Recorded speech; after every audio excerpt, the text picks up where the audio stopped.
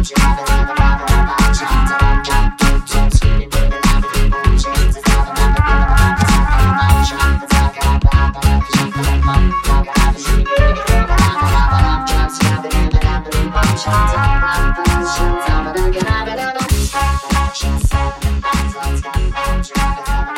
to another episode of The Movie Place with Rick and Jeff. I'm Rick. And I'm Jeff. And Jeff, we all might be stuck in our homes, but you and I are providing an essential service, podcasting. Does that mean that we can stay open, right? Because we're essential now? Yes, the government has literally listed podcasters as an essential service. And they named us specifically by name. But yes, so this is our first episode in the midst of the apocalypse under quarantine. And what better way to spend your time quarantined than to stream everything and anything? I know you've all had a really long queue of things you meant to watch, so do it now. What else are you going to do? Exercise? Look, I always said that I really wished that Hollywood would just pause making movies for about a year so we can all catch up. But I didn't want it like this, Jeff. Yeah, this is very much not what I wanted, because I had this thought too. And it's one of those careful what you wish for moments, because I don't know. I don't like this. On the bright side, I'm saving a lot of money. And the world. Yes, and the world. Also, thank you, audience, for staying home and saving the world. How often do you get to say, I'm saving the world by binge watching Netflix, right? It's wonderful. Unless you're listening to us in public right now, and if so, go home. Unless you're an essential worker and you're doing it while you're working, in which case I guess that's fine. Yeah, then we salute you. Yeah. But if you're doing anything non-essential, go home. But once you are home, we have a list. We have 6 different things on 6 different streaming services to recommend you on this episode today. All right, so what's number 1? Rick, I think you mentioned some kind of HBO show? Yes, the first recommendation is one for me, and it's on HBO, and it's Watchmen. Now, we're going beyond our normal movie spirit today because, it's a quarantine. You can only watch so many movies. So we're adding shows to the list, but Watchmen on HBO, I think, is a legitimate masterpiece.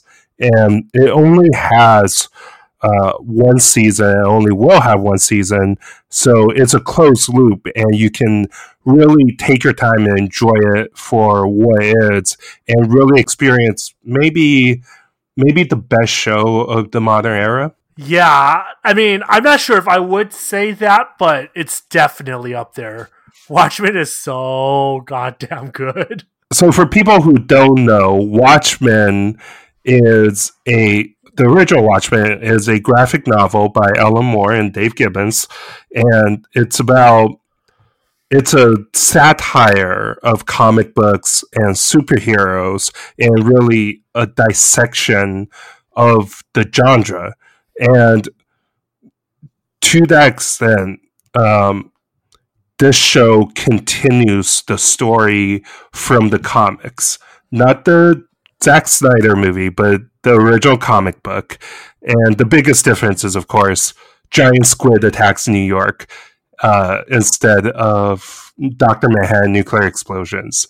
Spoilers for Watchmen, this 30-year-old thing. But this show continues on from the comics, and it takes place in modern day, but in the Watchmen world, and starts off as this procedural cop show, and then gradually builds up to all the Watchmen craziness you've come to expect. I am so glad they decided to go with the original book instead of the Zack Snyder film, because first of all, screw Zack Snyder. Just secondly, that's assuming you haven't watched the Snyder Cut of Justice League, Jeff.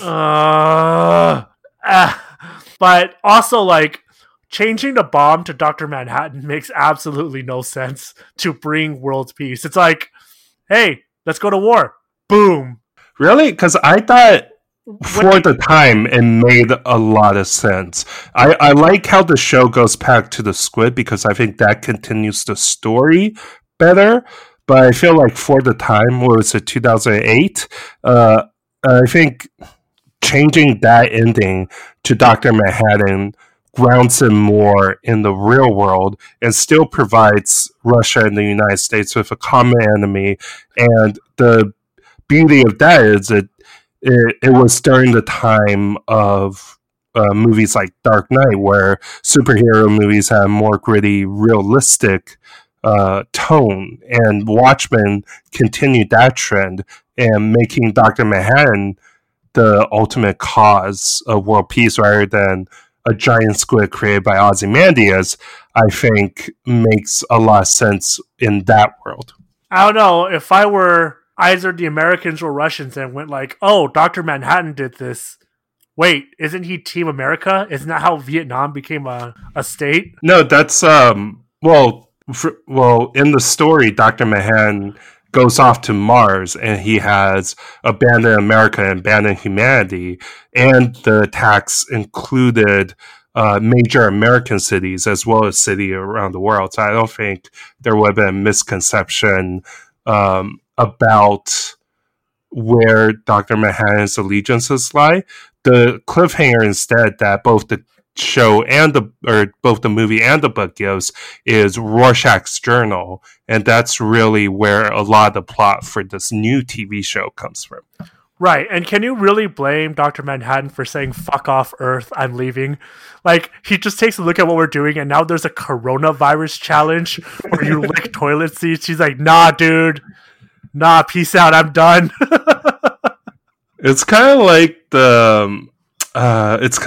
the new reboot Watchmen comic book, or where it's Jeff Johns' magnum opus, and it leads to the Watchmen universe colliding with the DC universe, and you're expecting this giant confrontation at the end, and it's just Superman confronting Dr. Manhattan and saying, "What are you, sad about a girl?"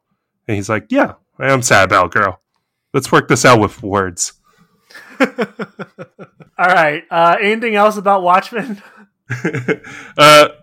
Again, we don't want to go too much into spoiler territory, and this is a recommendations podcast. But again, you don't have to be familiar with the original material to enjoy Watchmen. And I think legitimately, I don't say this slightly, I think it's legitimately a masterpiece, and it should be seen by anyone who enjoys drama. All right. I totally agree. If you have time to watch Watchmen, go ahead. I promise it's worth it. And if you think it's not worth it, then you're wrong. Who watches The Watchmen? You and me, Jeff. And everyone else should. So, Jeff, what's your first recommendation and what service is it on? So, most of my streaming is done on Netflix. So, I'm going to go with Netflix first. My recommendation is a TV show called Kingdom. Now, full disclosure, this show's in Korean, so you're going to have to read subtitles. I hope you're cool with that, because Parasite just won the Oscar, so deal with it. Anyway, if I had to describe this show, I would call it Game of Thrones in feudal Korea. A lot of you probably rolled your eyes when I said Game of Thrones in feudal Korea, because a lot of people probably pitch you a lot of shows, and they go like, hey, you should watch this show. It's Game of Thrones plus X, Game of Thrones plus Y. We get it, but no, I'm serious, okay? This show has an evil but influential family that's conspiring to take the throne from a well-meaning but naive true ruler. Plus, surprise, there are zombies that dislike warm sunlight. Yeah, I always disliked the Starks as the bad guys in Game of Thrones. Always plotting to take the throne from the rightful Joffrey Baratheon. Yeah, poor Joffrey and the Purple Wedding. God, that was the saddest day of my life. And the Red Wedding was the best day of your life? Oh yeah, we had a Super Bowl like party for that.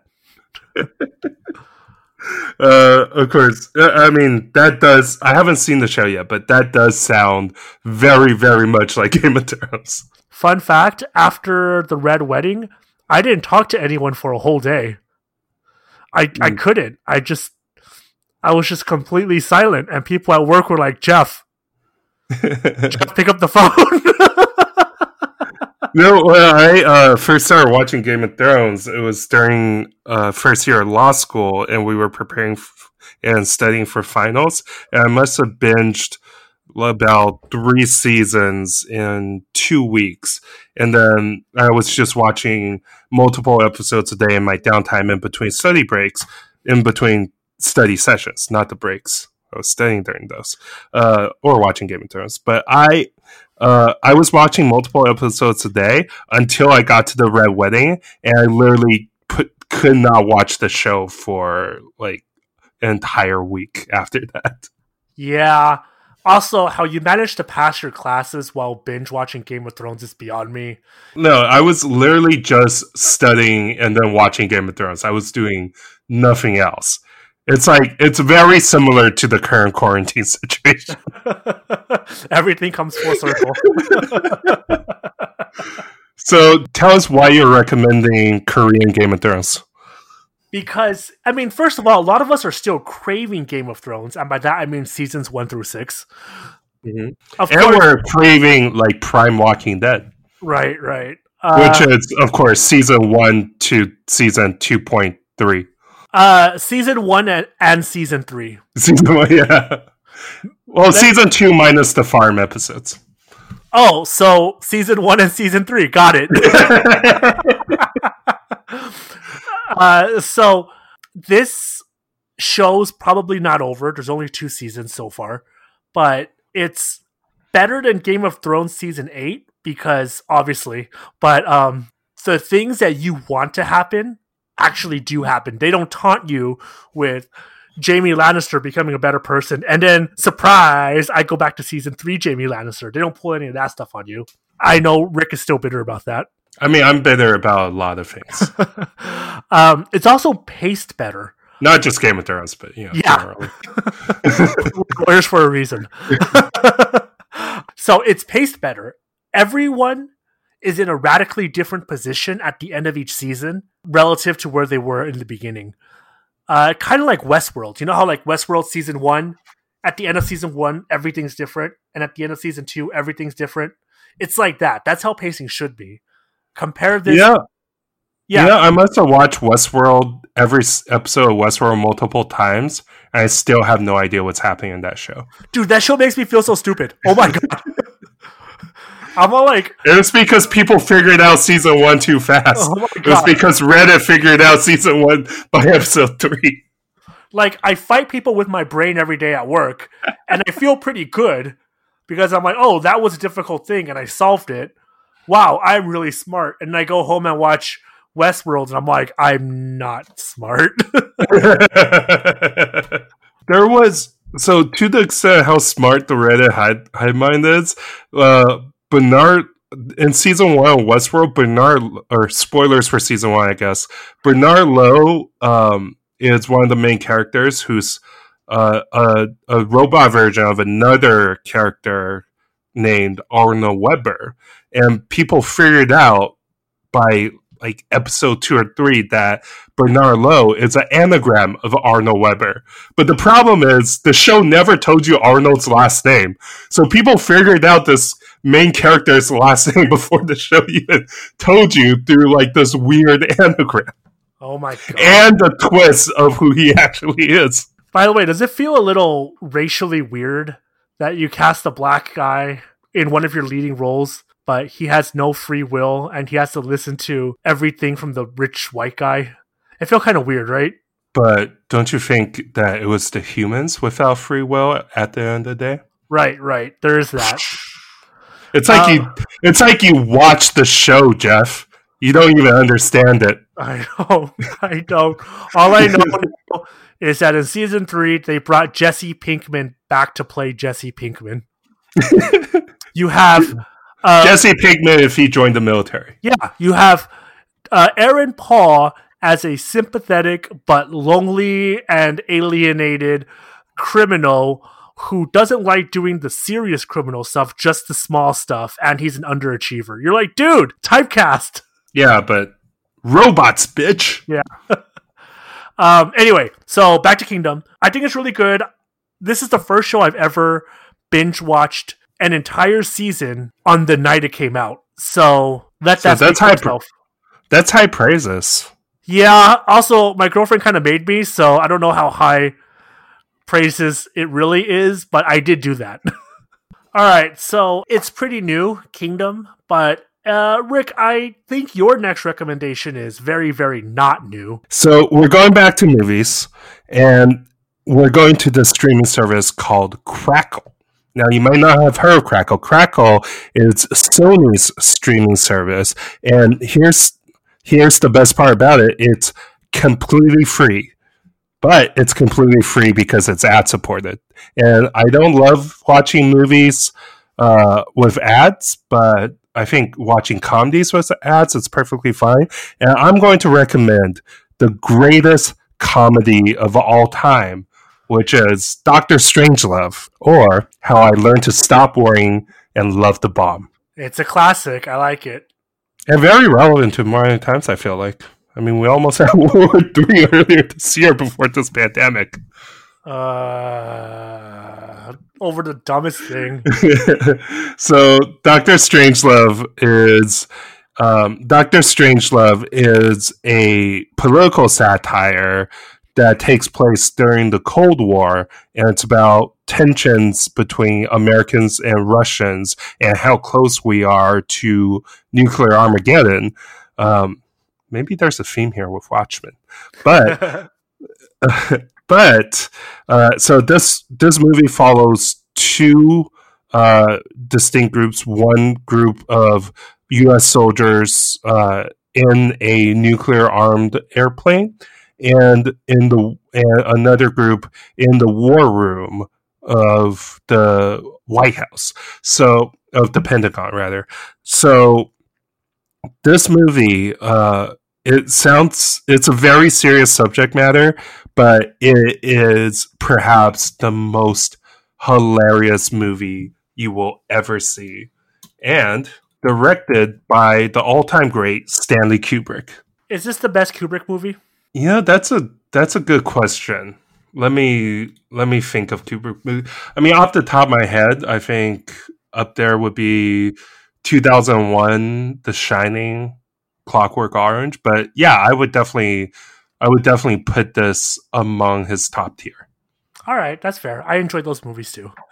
But definitely recommended if you want to have a chuckle at a very serious situation planning the state of the world. I like to quote this movie as often as possible at work because we have rooms where we just plan litigation strategy, and they're called war rooms.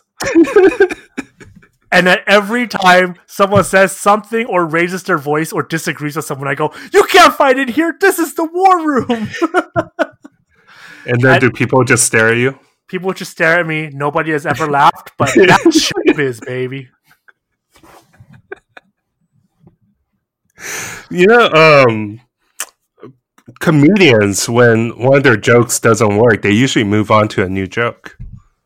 Well, there's a good thing I'm not a professional. It's a good reason I'm not a professional. But you might not be a professional comedian, but you are a professional movie recommender. Jeff, what's your next recommendation? And what's it on?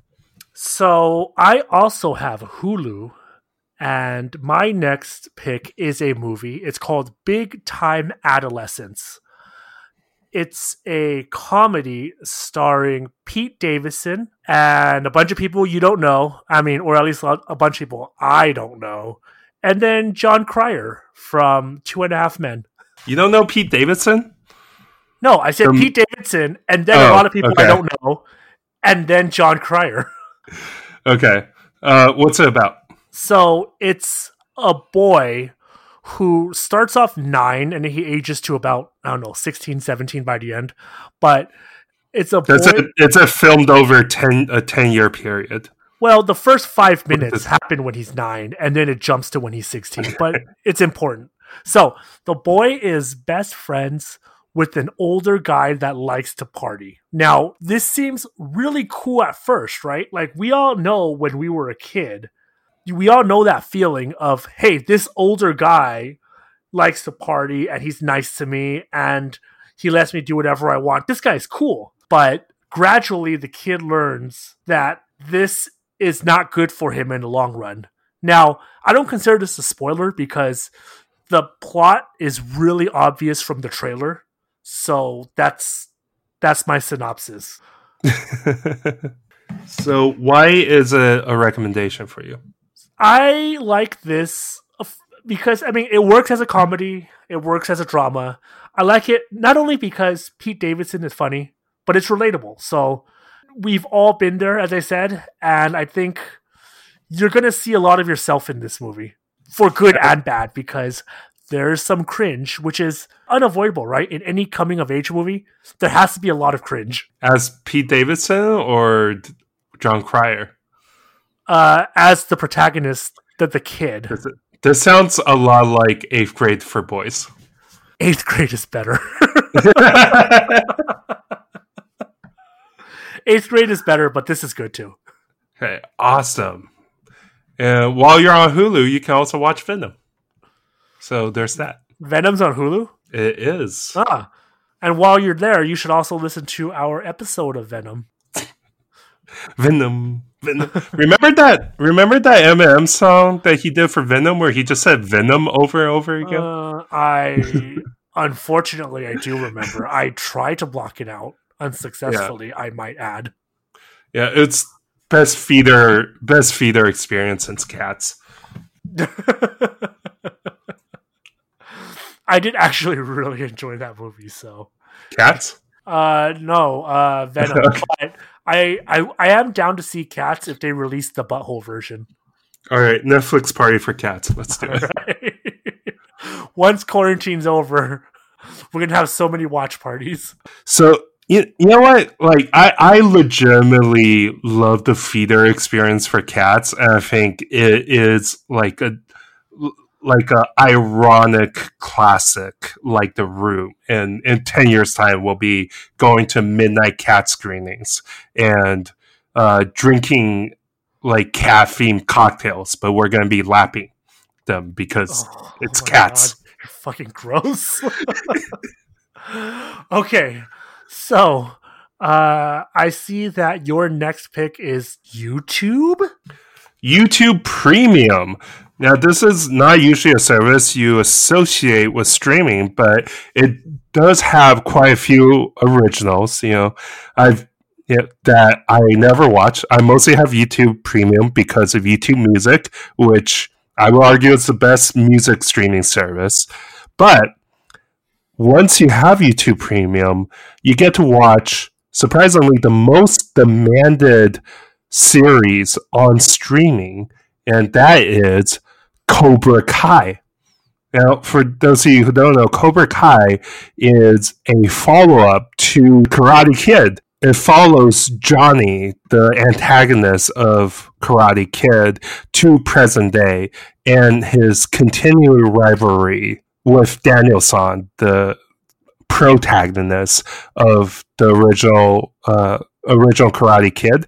And this movie, or this show, really switches up the dynamic where you start off the show with Johnny and really see him as the protagonist. So, confession, I have not seen Karate Kid. Okay, first go see Karate Kid. I remember he punches. Quick summary. He kicks someone in the face, which is not allowed. Yeah, that's a big part of the show. It's so in the Karate Kid, Daniel moves to a new town, and he's like introverted kid, and he's getting bullied by Johnny and his friends, and then, well, the setup for this movie really comes from How I Met Your Mother, where Barney Stinson can't always roots for the villain in movies because he thinks they're the heroes, and he describes how Karate Kid was the story of this kid who was destined for great things, and then some random punk comes in, messes up his life, tries to steal his girl, and then beats him at the only thing he's ever been good at with a legal move. So really, this show just brings the true story of the Karate Kid to the forefront. Wait, so Barney and How I Met Your Mother cheers for the bad guy. Is it because he always wants to see an alternative view, or is his morals actually opposite from mainstream society? So I think, well, this goes a little into film theory, but I think Barney Stinson roots for the bad guy like Lillian Zabka because he's someone who's Barney Stinson is someone who's talented and popular and good at a lot of things in life. And one common trope of 70s and 80s sports movies, or a lot of movies in general, like Rocky, is that you don't need massive training. All you need is a quick training montage, and you can beat someone who's naturally talented and have trained their entire lives. I think as someone at Barney Stinson, as someone who's succeeded in life, he resents the fact that those types of movies, 70s, 80s movies, make light of how much training and dedication it takes to get good at something, and in favor of protagonists like Daniel and Rocky, who come in day one, do a quick training montage, and becomes the best person ever at the thing. And I think Barney resents that, which is why I think he identifies with people like Daniel from Karate Kid or Apollo Creed. All right. That makes a lot of sense. I do wish that people would stop expecting the world to be like a movie.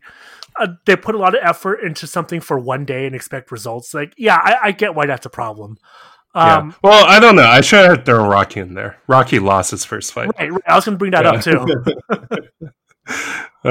But he beat Apollo Creed on the second one, and did he beat him with the power of friendship? I mean, they become friends. Yeah, I've only seen the first one. You need to watch Rocky 4. I need to watch If He Dies, He Dies. If he dies, also in Rocky 4, there's, no joke, a robot butler. And it's like out of nowhere, but it's like this fully sentient robot butler. But like nothing else in the movie is like technologically advanced at all. That's like what Stallone's movies are, you know, like when you first start, you have movies like Rocky and Rambo, which are really serious character studies and really dive into the human psyche. And then the next few movies are just cartoons. And then 20 years later, you go back to super serious movies like Creed and Rambo Last Blood. Dude, Creed was so good. Yeah. Okay. Anything else about Cobra Kai? Cobra Kai never dies. And first of all, watch Karate Kid, you Philistine. Fine. Also, everyone should watch Karate Kid and then Cobra Kai and see both sides of the story. Huh. Jeff, we have one more recommendation, and it's from you. What is it and what's it on? This is on Amazon Prime, and it's a movie, and it's called Brittany Runs a Marathon. It's a dramatic comedy about being comfortable in your own skin, where a woman trains to run the marathon. Did she have a quick training montage and beats the best marathon runner there is in the world? There are a few training montages. It's not quick progress, and she doesn't win the marathon. Spoilers. Right. It is actually based on a true story, so you could actually Google the real story. So, in my mind, if it historically happened, it doesn't really count as a spoiler because, like, it already happened. It's out there.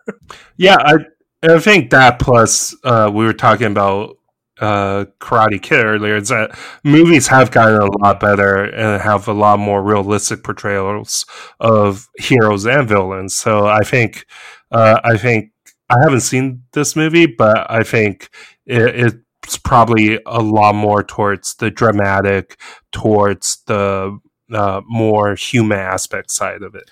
Yeah, so this movie stars Jillian Bell, who you might remember from Workaholics and Bob's Burgers and a bunch of other comedies, but this is the first serious role I've seen her in, and it is fantastic.